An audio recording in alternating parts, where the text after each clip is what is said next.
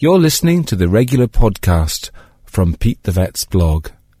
This was first broadcast on East Coast FM. Our vet, Pete Weatherburn, is here. Good morning to you, Pete. Good morning.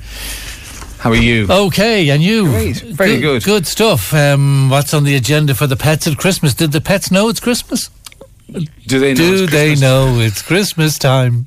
They don't, but a lot of people seem to think that they do. And if you look at the surveys of who's buying what for whom, dogs and cats do really, really well. They do better than some children. Do you know that?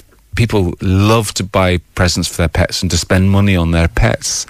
To a lot of people that sounds a bit strange, but the truth is that people just adore their animals and they like to indulge them, and Christmas is a great excuse to do that. Right, but you don't want to make them sick now. So, no, but you don't want to make them uncomfortable with wearing all sorts of ribbons and Santa hats and all that sort of stuff. I think it's a great time to do stuff that you really ought to be doing anyway, like getting some really good toys for dogs, for example, or for cats.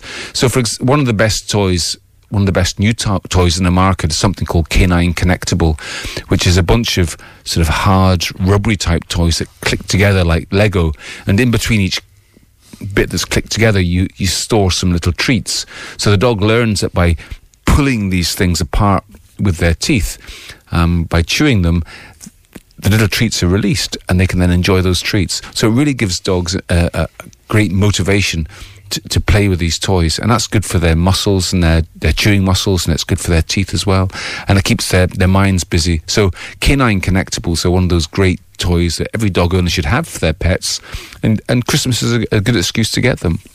Okay. And as far as cats are concerned, my new best thing for cats is something called a cat tree. Do you know what a cat tree is? No. So a cat tree is essentially, I'm sure you know what a scratching post is. Yeah. Well, if you can imagine a whole bunch of scratching posts being used to make like a pyramid going up to the ceiling, that is essentially what a cat tree is. It's not quite that, but what it is a series of posts piled up on each other to make a thing, a bit like a tall cupboard, only instead of being shelves and cupboards for humans, it's shelves and cubby holes and stalking posts and beds for a cat.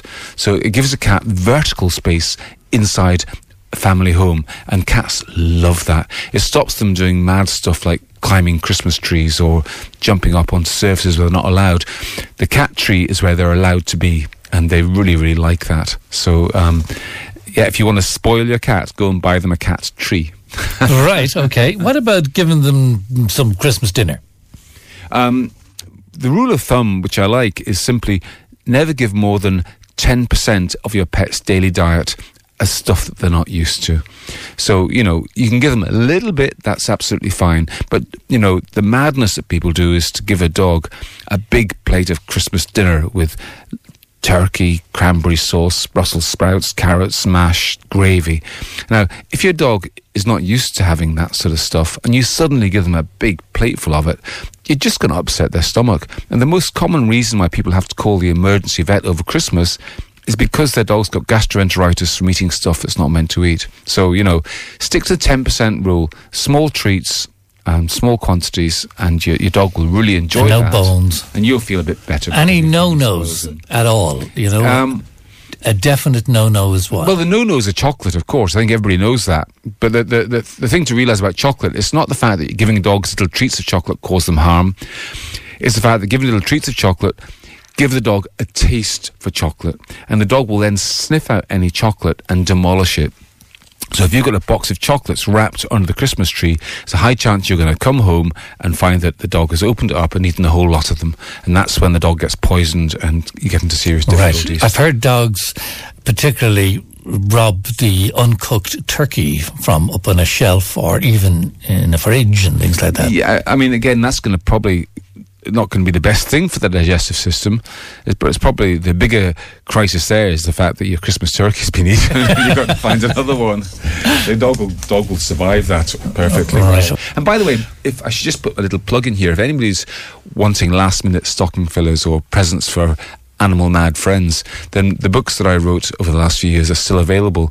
And if you go to my website, which is petethevet.com, you'll see a little tab that says books or shop, and you can go there and buy these books, and I'll post them out to you before Christmas. So, and your New Year resolution is to get some shame, is it? I have none. I don't really want any shame. I manage perfectly well without shame. Thank you, Declan. Pete Wedderburn, our vet from Bray Vet Old Connor, and his website is petethevet.com.